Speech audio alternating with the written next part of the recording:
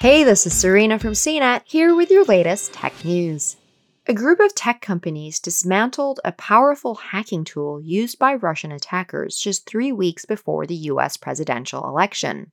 On Monday, Microsoft announced actions against Trickbot, a Russian botnet that's infected more than 1 million computers since 2016 and that's behind scores of ransomware attacks. Cybersecurity experts have raised concerns about ransomware attacks casting doubt on election results. While a ransomware attack wouldn't change votes and could only lock up machines, the chaos stirred by a cyber attack could create uncertainty about the outcome of the elections. Election officials in most states have offline backup measures in the event of a ransomware attack, but have a harder time tackling the disinformation that comes with getting hacked. Ransomware attacks are also a concern for counties because they don't have many cybersecurity resources. Ransomware attacks have steadily increased over the 4 years since Trickbot came online, and they've targeted municipal institutions like schools, courts, and hospitals. Trickbot, the world's largest botnet, is believed to be behind last month's ransomware attack on Universal Health Services, which locked up computers in hundreds of hospitals in the US. Trickbot hasn't affected any election infrastructure yet, and US officials have noted that there haven't been significant cyber attacks against the US election. But the takedown announced Monday closes off a powerful tool that Russian hackers could have used to interfere with the election.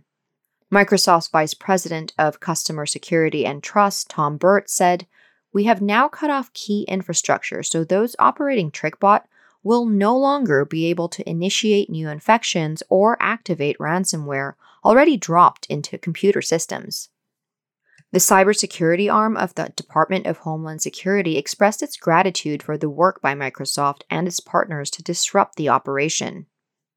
Cybersecurity and Infrastructure Security Agency Director Chris Krebs said, "The types of harmful activities enabled by Trickbot, including ransomware attacks, are clearly on the rise in the US, and I firmly believe that we're on the verge of a global emergency."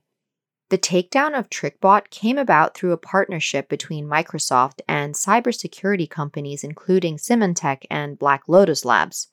Tech companies aren't the only ones who had their sights set on Trickbot. The Washington Post reported on October 9th that the US military launched cyber attacks against Trickbot.